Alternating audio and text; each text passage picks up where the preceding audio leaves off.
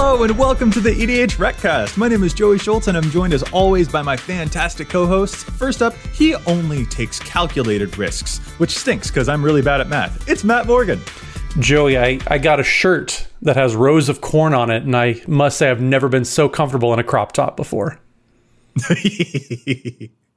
Very nice. I'm totally here for that one. I like it a lot, Matt. Up next, he's our oldest friend, which is funny because we haven't even known him all that long. It's Dana Roach. We just got news a week or so ago that Wizards of the Coast in 2021 so far have hit $187 million in revenue, which is around $1 for each new card we've gotten this year. Oof. That's that one stings. I checked that math out. That's right. I'm glad, because I'm bad at the math, so I appreciate you looking for it. Anyway, this is the EDH Recast. EDH Rec is the best deck building resource on the web for the Commander format, compiling data from deck lists all over the internet to provide helpful recommendations for new Commander decks. And here on the podcast, what we like to do is give all of that data a little more context. Hey, Matt, what is it that we're talking about in this week's episode? This week's episode, we're going to break down some numbers and look at commanders that play the most amount of rare cards, as in like the rare and mythic type of rarity. And we'll break everything down by those rarities and check out the numbers. Yeah, this is really interesting. How many rares and including mythics are commanders playing on average? How many do we see in the 99? Which commanders are using the most and which commanders are using the least? It should be a whole lot of fun. Real quick, before we get to our main topic, let's pause and give a huge thank you to the folks at the Command Zone. They handle all the post-production work on our podcast and make it look as awesome as it does. And we want to thank our sponsors for the show too. The EDH Recast is sponsored by Card Kingdom and TCG Player. Their prices and selection are fantastic, and you never have to worry that you forgot to bring your mask when you go to pick up singles. Just go to EDH Rec and click on the card in question and choose vendor rank down below, and doing so supports both the site and the show. And if you would prefer to support the show directly, you can do so over at patreon.com/EDHRecast. We have patron tiers of all levels. We have patron exclusive content that comes out every single month. And it's just a great place to head over, and you can support the show just by heading to patreon.com/EDHRecast. And we even have a very special tier where we shout out a patron just for supporting us. It's a pretty great deal, if I may say so myself. So this week, we do want to give a shout out to Jonathan Lassard. Thank you so much, Jonathan. We definitely appreciate all of your support. Thank you so much, Jonathan. Okay, fellas, now let's get into our main topic. We're talking about how often commanders use rares in the 99, and which commanders use the greatest number of rares, and which commanders use the smallest number of rares. Rares, they tend to be the most impactful cards, so I expect we might see a whole lot, but the number did still surprise me. So let's real quick start off with a baseline average that, man, this one blew my mind. Matt, I don't know if it blew yours, but how many rares, including mythics, do we usually see on average in a commander deck? So across all commanders, across all colors, no matter what it is, decks that we are seeing, the average deck overall is running 42.5 rares on average. So that's rare and mythic cards, and it's just 42.5. Some are a little bit north, obviously, some a little above. So just all averages out to be 42.5 cards are going to be in that rare and mythic slot in the decks that we see. I want to linger on that for a second because that is a significant figure. Is it more or less than you guys thought it would be? Because I feel like that's bigger than I thought it would be. Dana, where's your head at? Like when it comes to that number? Because that's nearly half of the commander deck just being rares, you know? It's bigger than I would have thought, but I think that's in part because a lot of times when we look at numbers like this, we are looking at a smaller overall segment of the deck. Like when we discuss how many sorceries are in a deck, well, you're discounting the lands usually, right? So the chunk of your deck can then be a sorcery is not really 100 cards. It's, 65-ish cards or whatever it is because the lands just don't count. How many cards in your 3-color deck are green? Well, that number tends to be lower too because, again, the lands don't really usually count in those discussions. Mm-hmm. In this case, we're talking about rarity, in which case the lands do count. And a lot of the really good utility and dual lands tend to be rare. So when you think about it in that context, it does make sense. The number it is big, but it only seems unusually big because we're usually discounting a third or so of decks when we have these kind of conversations. That makes a lot of sense. See, I'm I think 42.5 is kind of in the ballpark of what I was kind of expecting, maybe a little bit low. You figure, yes, the rare lands is one thing that I think a lot of folks will kind of underestimate, because even if you're not talking about like the shock lands, the fetch lands, the more expensive stuff, you have the temples. Those are rare, and those are, fairly cheap budget lands. You have the Shadows over Innistrad cycle of lands. Like, there's a bunch of really budget mana bases, but they're still counting as rare cards. So if you take that into consideration, people get excited to play those rare and mythic cards. That's just like what a lot of folks just get really excited to play. I know that's how I am for sure. So I was kind of expecting to be about a 50-50 split. Yes, you're going to have some amount of basics unless you're Dana. But then you're also going to have some amount of like your ramp cards, a lot of your Soul Ring, stuff like that, which show up as commons and uncommons. So I was going to guess probably about a 50-50 split amongst rare and mythic, and then common and uncommon cards. Nice. I feel like I also want to point out here that we are basing this figure is based on the rarity of the most recent printing of a card. When it comes to especially like master sets, there could be downshifts in rarities, or they might randomly turn fire and ice from an uncommon to a rare for no reason. So there is that could potentially mess with the data a little bit here and there. But overall, like, that's always going to be a shifting target. So this is what we've currently got it when we take the observation right now. This also doesn't include basic lands when we're taking a look at those. So those won't be counted in here. But I do want to throw up some averages on the screen here for folks who are watching, and we can go through them for folks who are listening as well, of just the average rarity breakdown, because it is kind of interesting when we start picking it apart just a little bit. Because that figure, the 42.5, was including rares and mythics. But when we actually break it down by just mythics, the average is closer to about 7. It's really 6.9 mythics tend to show up in a commander deck. The rares themselves is about 35.8, which is pretty interesting too. And then for uncommons, you see usually about 21, and commons you see usually about 16. And there are some really powerful commons and uncommons out there, like your Cultivates, and of course, Matt, as you mentioned, your Soul Rings. So that's definitely worth mentioning. Some of those numbers are not going to budge because we love those staples even when they're at lower rarities. But these are some pretty interesting numbers, especially when we break them apart a little bit more beyond just the 42.5 figure. Well, and it's worth pointing out as well, not only are there just statistically less mythics in a set to populate this number, but for more than half of Magic's existence, mythics didn't exist as a rarity. That just wasn't a thing. So the fact that there are such a low amount of mythics here makes sense when you consider the fact that we're choosing from a card pool going back all the way to Alpha, and for half of that run, there just weren't mythics anyway. So. Dana, was that you trying to go with a back in my day kind of situation? That's just a little bit what it felt like. I don't know. I mean, that's kind of always what I'm doing. All right. So those are just the averages, though. We want to go beyond just the averages. We want to take a look at some of the extremes. So for the rest of the show, let's break down the commanders that have the greatest number of rares and the least number of rares in their 99, because we could find some really interesting tendencies for which commanders are drawn to those very special mythic-y type of cards, and why is that the case? Let's start off with the greatest number of rares, the top 5 commanders there. Matt, start us off. What is the number 5 commander playing the most rares in their 99 on average? So number 5, we'll start off and work our way up, is Atraxa Praetor's Voice. It's the 4-color commander, has all the keywords, has those proliferate abilities. It's one of the most built commanders of all time, had that title for a long, long time. We're looking at the deck and seeing on average, the typical Atraxa Praetor's Voice deck is playing 63 total rares. That's 17 mythic and 46 at true rare.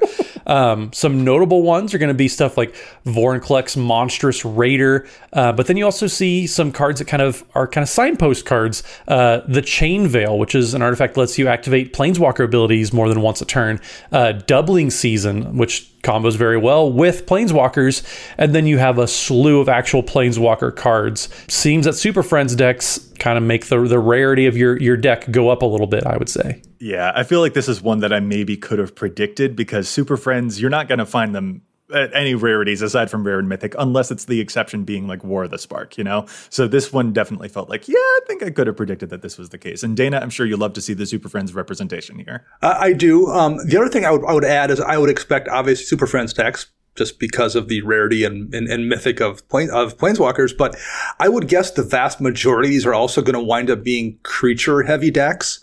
And the reason I would say that is because it seems, from a design sense, creatures have the most room for them to push the power boundaries in the rare and mythic slot.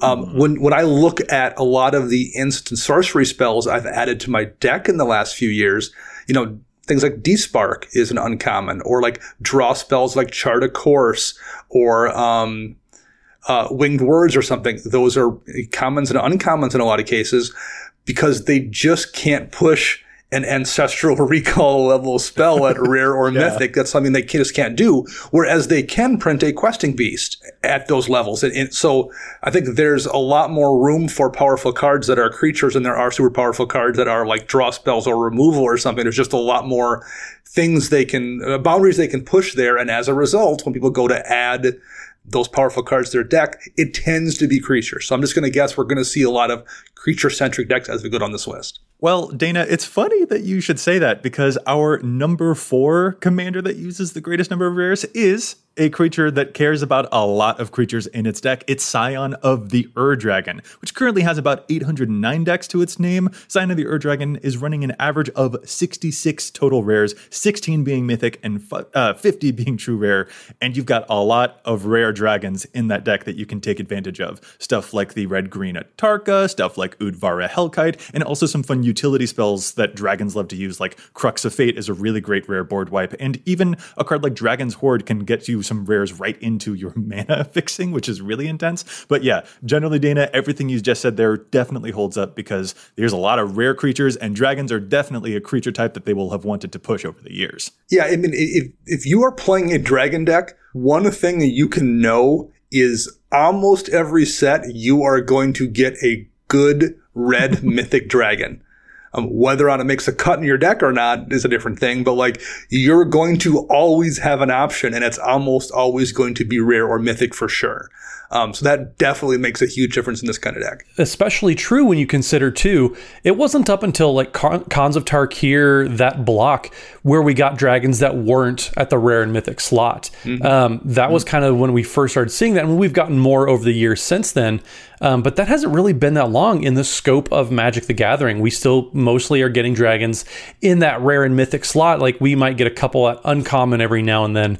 But for the most part, like if you're playing a dragon deck, just by default, you're going to have a bunch of rares in there because dragons aren't really printed at common and uncommon. There's another thing that I want to point out here too, is that technically among this top 5, we could have also seen Tiamat, the new dragon tribal commander that's 5 colors from Adventures in the Forgotten Realms. It also could have been included here. We decided to omit it from the list because it is so fresh that we didn't want there to be like too new bias within the data. But that is another 5 color dragon tribal commander that is peeking its head into the data here. Was just like, yeah, this tribe, especially when in 5 colors, really likes to see a whole lot of those rare dragons. Oh, and one thing that I've noticed about the 2 decks that we've talked about so far is they're 4 and 5 colors, which means a lot of people are probably putting a premium into their mana base as well, which is upping the numbers a little bit too. Like we mentioned before, like you have your shock lands, but even you have your temples, your check lands, any sort of rare 2 mana cycle typically is going to be coming in at the rare, unless you're playing some more of the budget options like Guild Gates. But even like the Triomes, those are all rare as well.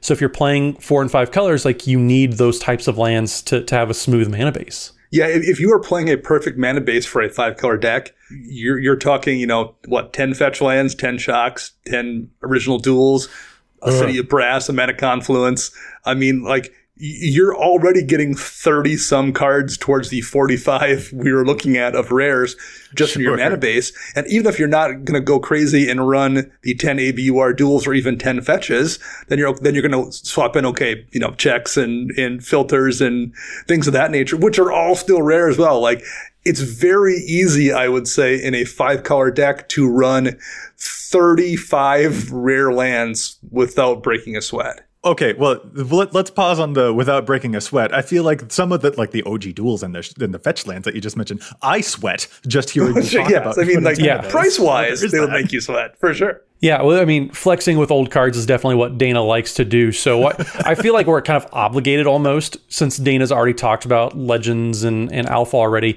Dana, why don't you talk about this next Legend then? Up next at number 3, we have Angus Mackenzie from way back in the Legends, the band commander that you can tap to basically fog every time you want to use him. 66 total rares in the deck, 13 mythics, and 53 rares.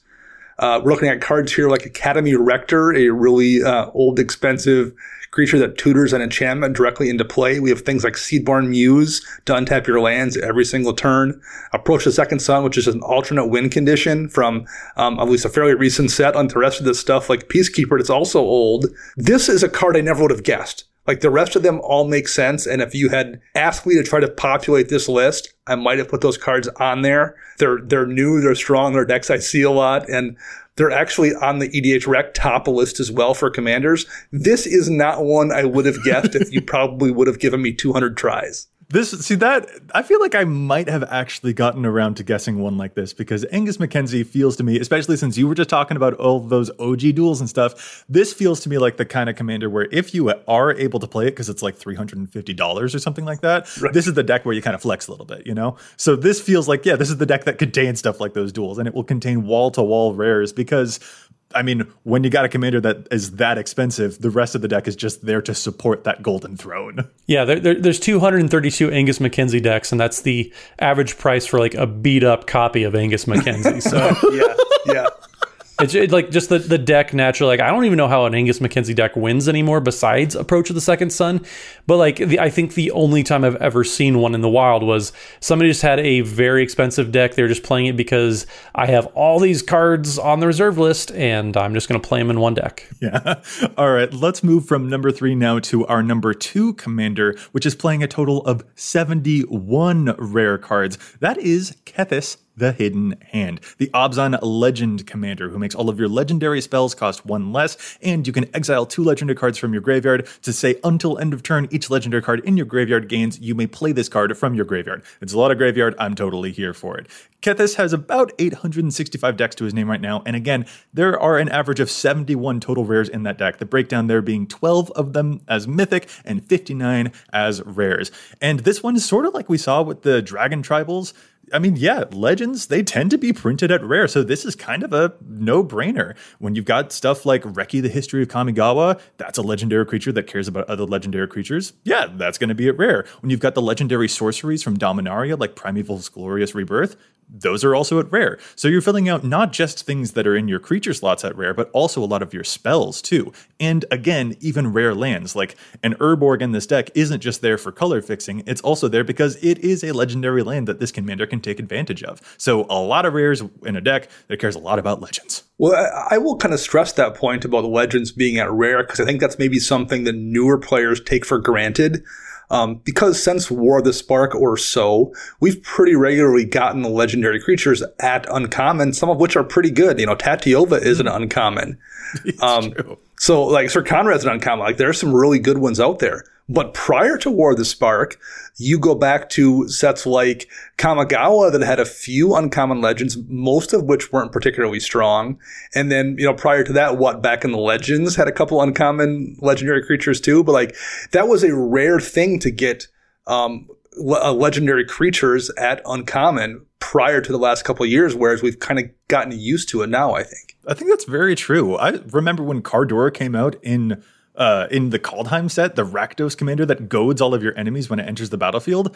I saw that thing and I was like, they made this at uncommon? Disrupt Decorum was a rare. Granted, it was printed in a precon, but that was a rare effect to goad all of your enemy's creatures.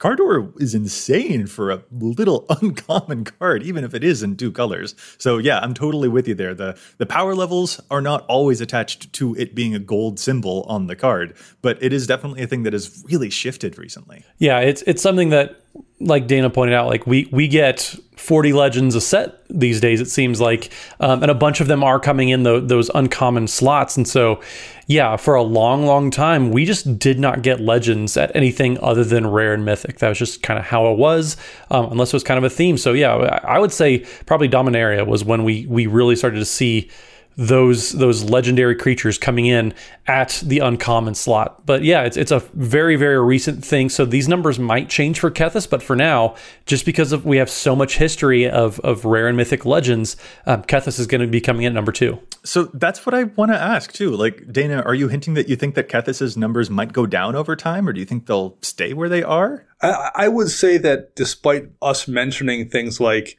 Sir Conrad and Tatyova, generally speaking, I would say on average, the uncommon legends are still weaker than the rare legends. And I think when people are looking to, find slots in their deck, odds are it's going to be a rare legend that's powerful enough to make that cut versus an uncommon one.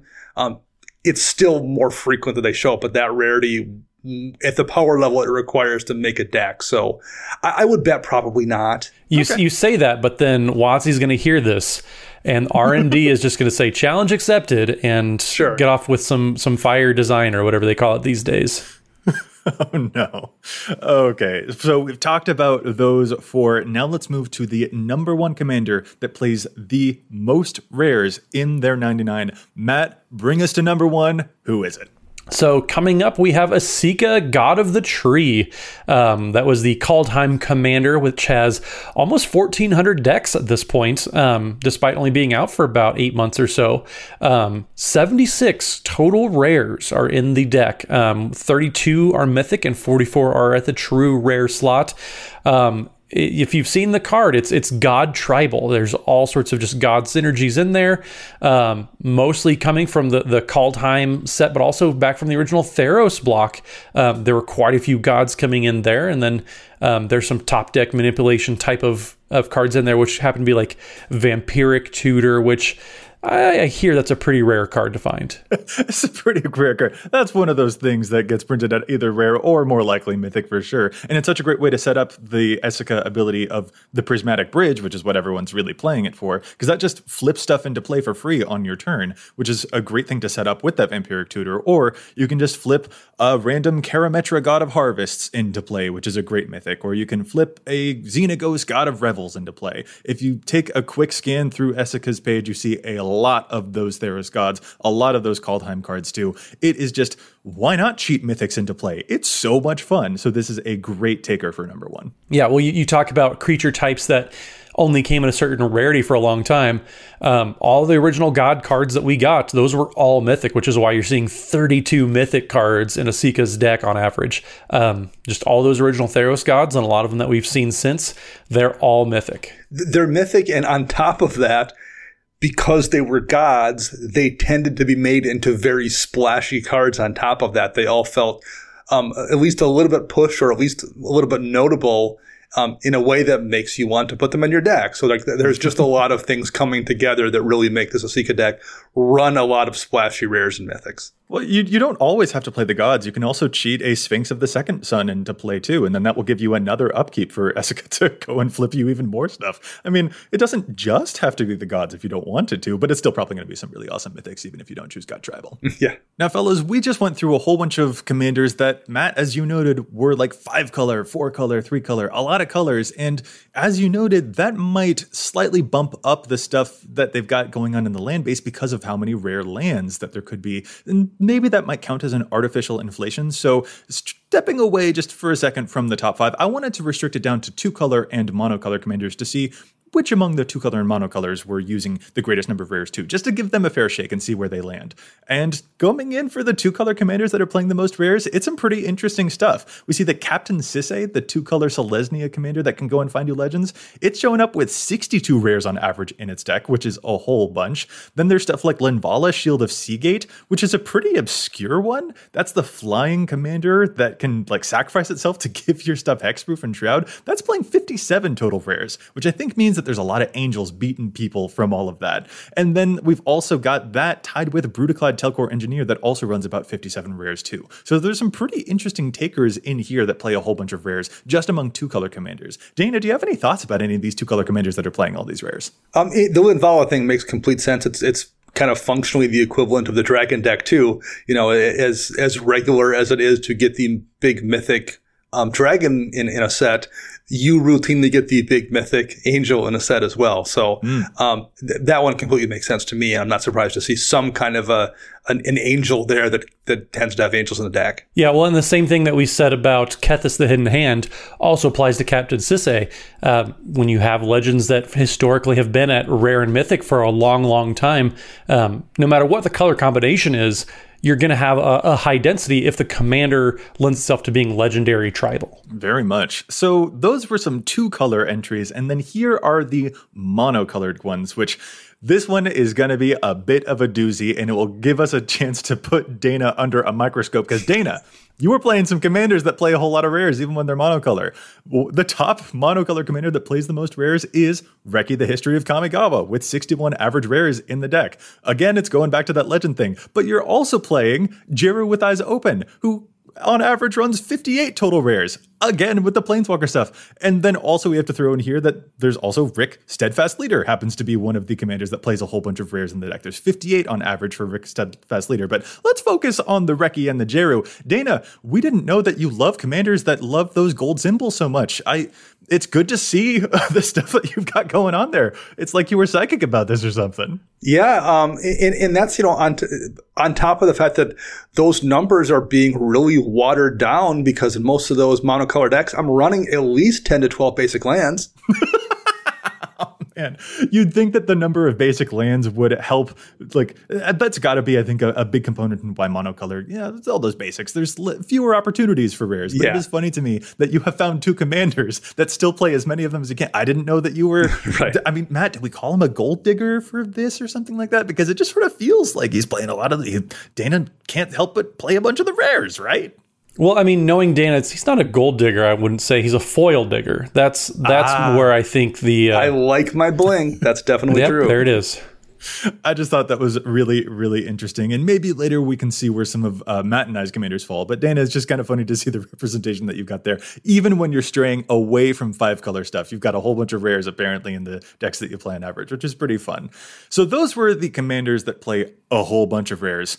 And then we also want to talk about the commanders that play the smaller number of rares, which commanders are just perfectly fine relying upon those silver set symbols and stuff like that. So we will get to that in the second half of the show. But before we get there, let's pause and challenge some stats. It's just one of our favorite segments here on the show because there's so much data on EDHREC, but we don't always agree with it. Sometimes we think the cards see too much play or too little play, so we love to challenge those statistics. Matt, start us off. What's your challenge this week? So this week, I was kind of perusing some Boros decks. I've been looking at, how am I going to make this Boros precon, Lorehold precon? A little more interesting. How can I soup it up a little bit? I was looking around with some artifact synergies, and Bronze Guardian is a card that I can't get over kind of how silly it is. It's an artifact creature golem for 4 and a white that, with double strike that has Ward 2, which is you have to pay 2 more mana for your opponents to target it with a spell. And Bronze Guardian's power is equal to the number of artifacts you control. That ability is pretty great just if you're playing a whole lot of artifacts. If you look at the typical Akiri Lineslinger, the original Akiri version with partner, it's kind of being played as a second copy. It's in over 50% of Akiri Lineslinger decks, which makes a lot of sense. But if you look at other popular Boros partners or just Boros equipment type of decks, the numbers for Bronze Guardian drops off quite a bit. So the decks that I'm going to challenge this in that I think you should be seeing a little bit more play is in the Ardent Intrepid Archaeologist and Rograk, son of Roga, Rugrat, son of Roga. There we go. I believe we dubbed it officially. Mm-hmm. But Bronze Guardian is not currently showing up on the Ardent and Rograk deck at all. It's not on the page, can't be seen, and it's just functionally another version of that beater that you really want. It doesn't have the commander damage, which is kind of a downfall, but if you're playing enough equipment decks or if you're playing enough equipment cards, I should say, like the Ardent and Rograk decks are, having that out there, even if you're not equipping onto Bronze Guardian, just being able to get bigger with all the equipments that you play, in addition to treasure tokens that are just popping up everywhere, having that double strike, having that ward, that's just a very, very efficient beater. I've been super impressed with it whenever I've played it in my Lorehold precon decks. So I'm surprised it's not showing up in more, but especially in Ardent and Rograk, I think it should be getting a little bit more love. So play more Bronze Guardians, folks. It's just going to just deal a lot of damage. That's a very powerful ability to scale up with the number of artifacts. Like when Urza's construct tokens are also scaling up. I mean, we've all seen how big an Urza construct token has gotten, or if you're lucky, you haven't seen how big those constructs can get. And Bronze Guardian with the double strike is just even more savage. Yeah, and especially those equipment decks tend to run a lot of the, sort of X and Y, sort of U and V, whatever type of weapons, which give you protection from 2 colors.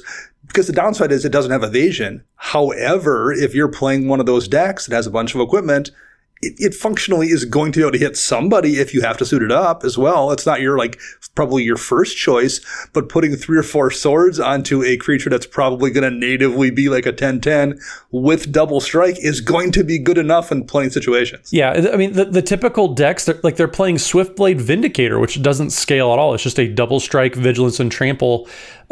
A lot of those equipments that you're playing in the average deck, they're giving you trample already.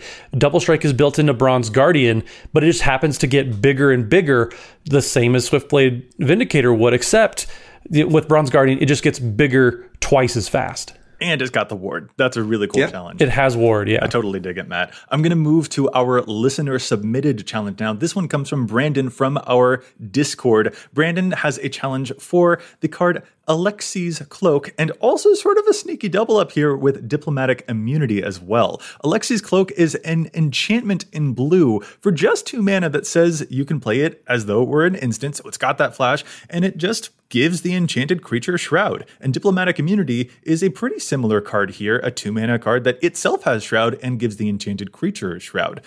Brandon points out that these are pretty darn good for commanders that you just need to keep them alive. Like, we all are familiar with the Swiftfoot Boots and with the Lightning Greaves, but there are commanders that can draw a lot of fire, and little enchantments like this that just make sure that they're never going to come under any fire from pinpoint removal. And in the case of Alexi's Cloak specifically, allowing you to do that at flash speed, that can be really, really clutch for commanders that you really, really need to keep on the battlefield. Brandon points out that they love to use it in their Xanathar deck, which is just, that seems like one of those commanders that you're going to want to make sure that you keep alive, especially because it costs so much to get out in the first place. Alexi's Cloak specifically only shows up in about 900 decks right now, and Diplomatic Immunity is it shows up in like about 2,500 if I'm looking at the numbers right. So these are some Shroud enchantments that are pretty budget friendly that you might want to look for if you've got a commander that you just cannot risk losing ever. So great pick, Brandon. Thank you so much for the challenge submission. And Dana, we're going to round it out with you. What's your challenge this week? My challenge set is Shimmer Dragon. It's a 6-mana dragon, a 4 blue for a 5/6 with flying.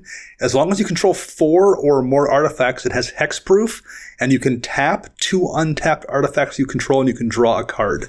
It's in just over 4,000 decks, which is a decent amount, but I think this is a card people kind of sleep on for a couple reasons. Number one, the things you do with artifacts in blue tend to not always leave things that are free to just tap to draw cards. At least that's what I think people's first instinct is. Second, it's a card that came out in the Eldraine Brawl Precon decks, and that was in the middle of Eldraine coming out, a set that was one of the strongest sets of all time. So I think people got distracted by that, and it was in the Brawl decks, which had some insanely strong face commanders and Arcane Signet. So I think like everyone kind of got blinded by that as well, and didn't really pay that close of attention to Shimmer Dragon. It is a stupid card. It is disgustingly good, especially given the amount of treasures we've gotten in the last few years, or even things like food and clue tokens we just got a bunch of in the most recent Modern Horizons 2 set. There's just so many incidental artifact tokens we can make these days that you can just tap a couple of to draw a card after just accidentally giving this 5/6 dragon hexproof because you have so many treasures and artifacts just lying around anyway, on top of the, additional artifact lands we've gotten to help give it hexproof as well. It's just a really good card in a whole bunch of ways and should see more play than the 4,000 decks it's already in. This was one that I will, when it first came out, I was going I don't know, but we've gotten so many treasure token production cards ever since that point that my opinion is definitely shifting on it. And also, Dana, have you paired this yet with an unwinding clock? I haven't. That would be really fun to do. I have managed to tap, 8 or 10 treasures as well as tap another 6 pieces of equipment and just draw a dozen cards just because that feels pretty good. That seems okay. Man, rares, they have powerful effects. Who'da thunk? Who'da thought? Let's get into our main topic again. The second half of the show, we're going to be talking about the commanders that play the smallest number of rares in their 99. They just don't care about it. Commons and uncommons are good for them. They'll play a couple of rares here and there, but they don't always need to have a whole bunch of rares in the deck. So let's take a look at those. Real quick, I will throw out the caveat that we are not counting any commanders that have fewer than 100 decks, so none of that will happen. It didn't end up being relevant for the purposes of this data search, but I did want to throw it out. We're only talking about commanders that have enough data to feel substantial. So Matt, start us off. What is our number 5 commander that doesn't feel like it needs to put a whole bunch of rares into its deck to do what it wants to do? So number 5, we're going to see Zada Hedron Grinder. It's the mono red commander, has 1,200 decks to their name, so a decent amount of popularity there. We're only seeing 15 total rares in the deck. That's on average actually 0 mythics. They're all coming in at the rare slot.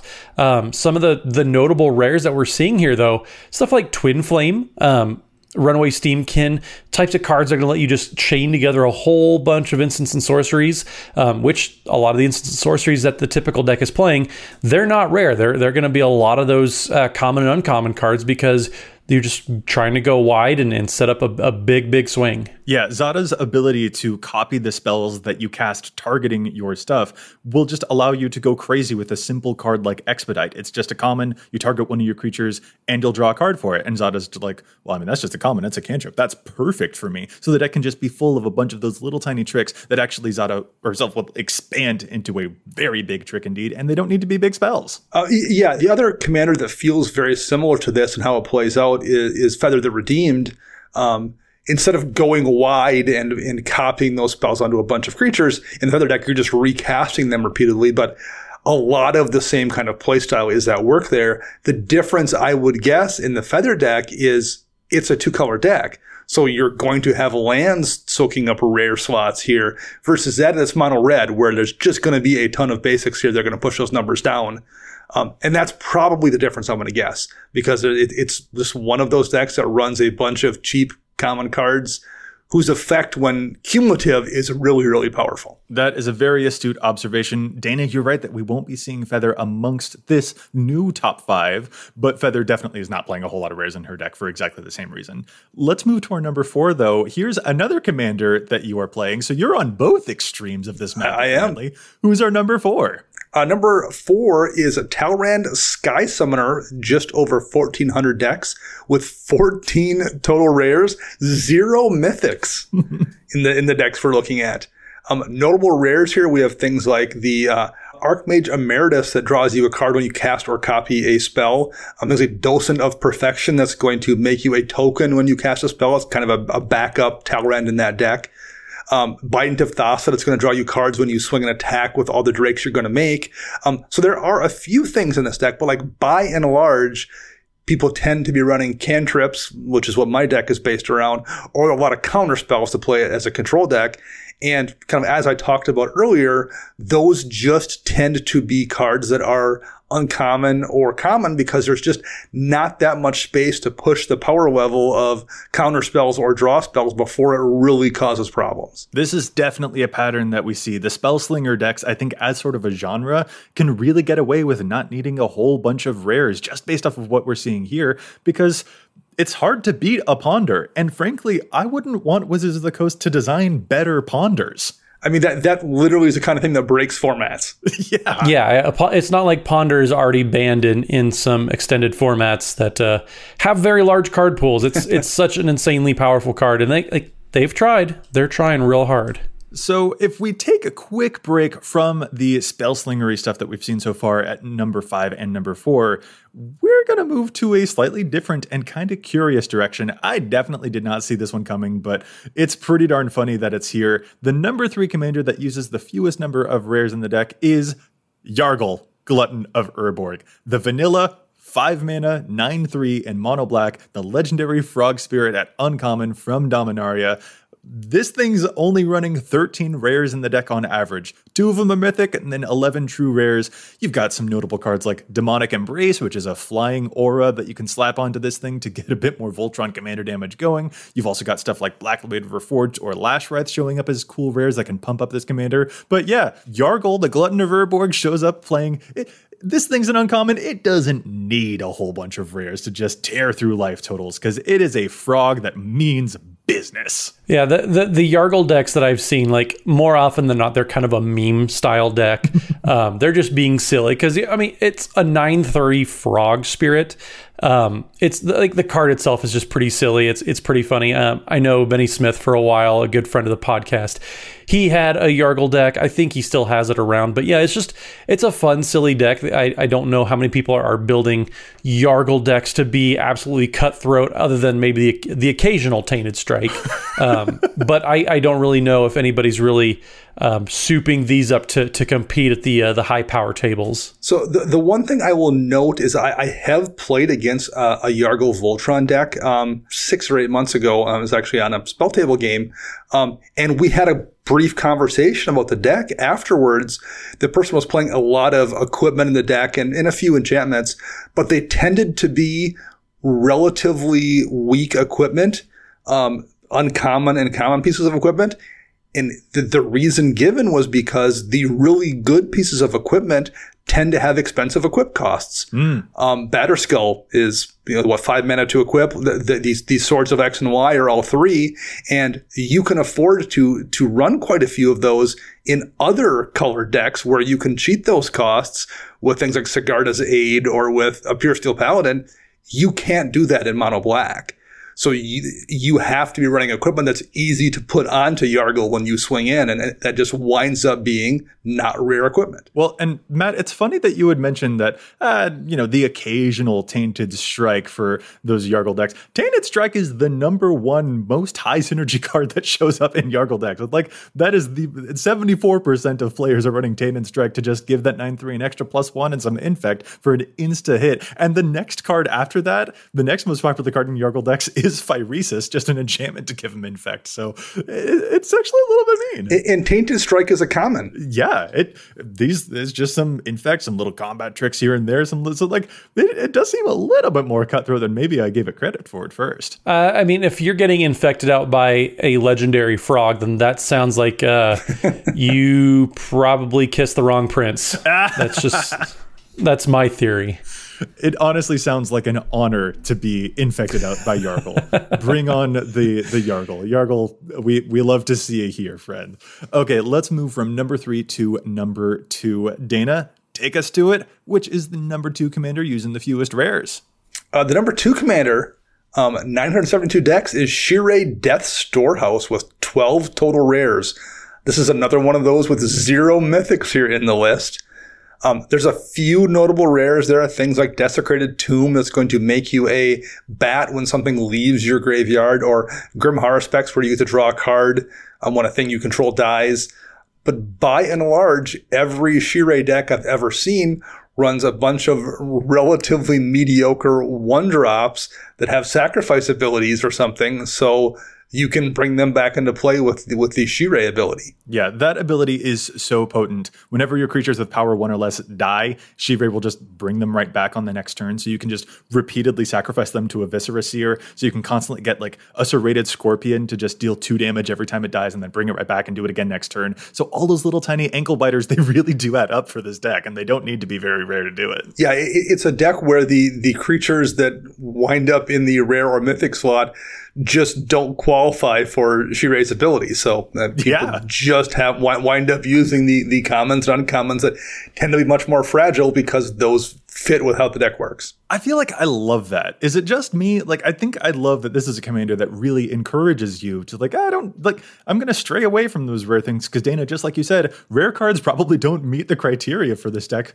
almost at all. So I really like that type of design, and I would really enjoy seeing it more often from other commanders in the future. We can talk about that later, though, because, Matt, I think you are going to take us to our number 1 commander. Which commander is playing the least number of rares in their deck on average? Well, I mean, we talk about legendary frog spirits. Now we're going to talk about legendary monkeys. So we've got Grun the Lonely King coming in with 214 decks, the mono green legend from back in Dominaria. 8 total rares are making their way into the average Grun list. We have some notables here. Return of the Wild Speaker, quite the haymaker, draw you a whole bunch of cards, or just make Grun very, very big. But you also have some stuff like Mosswort Bridge to cheat things out into play. Nissa, who shakes the world, doubling up all of your forest mana. So there's still a few haymakers coming in at the rare slot, but for the most part, like, Grun just wants to go boom, and the typical deck looks like they're doing a pretty good job of that. Very much, because Grun, whenever it attacks alone, you double its power and toughness until end of turn, and you can also use it with Kicker to even give it more counters when you actually cast it. But yeah, it kind of wants to be on its own. So it's a Lonely King for a reason, and Grun is the loneliest number, and he's fine with that. Other rares would just distract it. I'm glad you appreciated that one. Thank you. That was well played, sir. Other rares, especially like rare creatures, would just distract from the game plan here, which is just like, I've got my commander. He is very large when he attacks, and he's the only one that wants to attack. So I'll just buff him up and protect him with green spells like Ranger's Guile or Sheltering Word, and give him a bunch of +1 counters and just go to town. Yeah, this is another one of those cards that I never would have guessed would wind up being the one that shows up here as the most lonely commander overall when it comes to having friends who are rare. I wouldn't have guessed this at all, but looking at the deck and what we're seeing here, it does make sense in hindsight. So I mentioned earlier when we were talking about Shirei that I kind of like the commanders that encourage you to stray away from rares, and that I might want to, I'd be interested in seeing other commanders that kind of encourage us to go and find just regular commons and uncommons instead of always defaulting to rares. And I kind of wanted to get your guys' opinions about that. Like, is that the type of thing, Matt, that you think that you would also want to see in the future? Or do you think there would be drawbacks to that type of design? Would it require a different type of thing that I haven't maybe taken into account? I don't know, just kind of want your opinions on those commanders that do or do not use a whole bunch of rares, and whether you think there's one that you might want to see more of in the future. I mean, it really depends on the theme. I would have expected maybe to see like Shu Yun, Silent Tempest, on the list for the least amount of rares, because that typically is a spell slinger type of deck, but then it's also 3 colors. So seeing that we do have a mono blue version of a spell slinger, I think that just that strategy in general tends to lend itself very well to like a lot of commons and uncommons, because just the nature of how they kind of design those. But I don't know. Like, I think it just depends on what the theme is. I would have guessed maybe like there's a whole bunch of elves. So if you wanted to build an elf tribal deck, you could probably do it without using any rares, or at least the most recent printing was not at rare.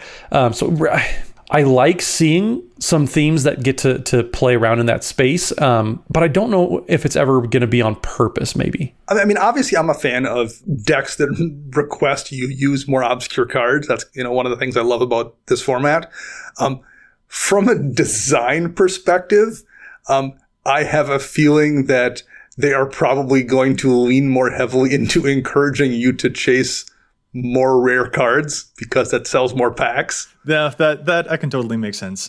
And I kind of wonder too if there's maybe an emergent linearity that we might run the risk of, for example. Like, in looking through some of the numbers before we compiled everything into the show, I did notice that a handful of commanders like Halar the Fire Fletcher or Anya Falconwrath, Miss Angie, that they also weren't super high on running a bunch of rares in their deck because they didn't need to be.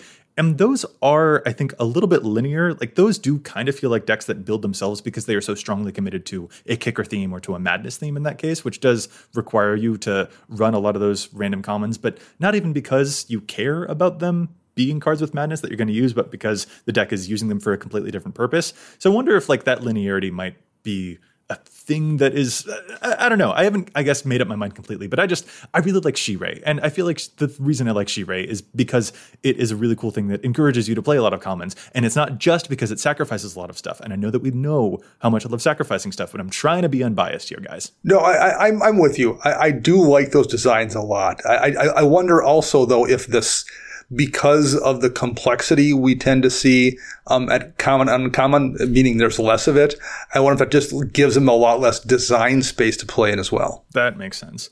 There's one other thing, a small random data tidbit that I won't go too deep into the numbers because we might be here all day if I were to do that. But I looked through the monocolored commanders amongst the top 100 and the bottom 100, as in like the most rares or the least rares, because I wanted to see if there were any commonalities there. And I feel like this may not come as a surprise to you. And it's a trend that I just want us to discuss a little bit here.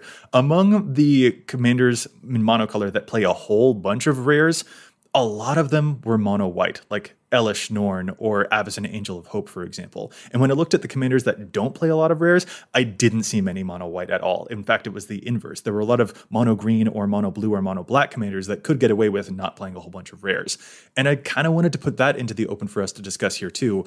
Like, Matt, do you kind of get that feeling that maybe when you're building a mono white deck in Commander, do you feel like you kind of need to play a lot of rares in order to keep up with everything that all of the other colors are doing, whereas other colors can get away with not playing a whole bunch of rares because of how powerful they are? Or do you have a different take? Yeah, I mean, like what we kind of saw with the data that we just went over, like I think a lot of the other colors have a easier chance to go about without having a whole bunch of high rarity, just because I feel like this is kind of copying out, but like the way that a lot of the cards have been designed in recent years.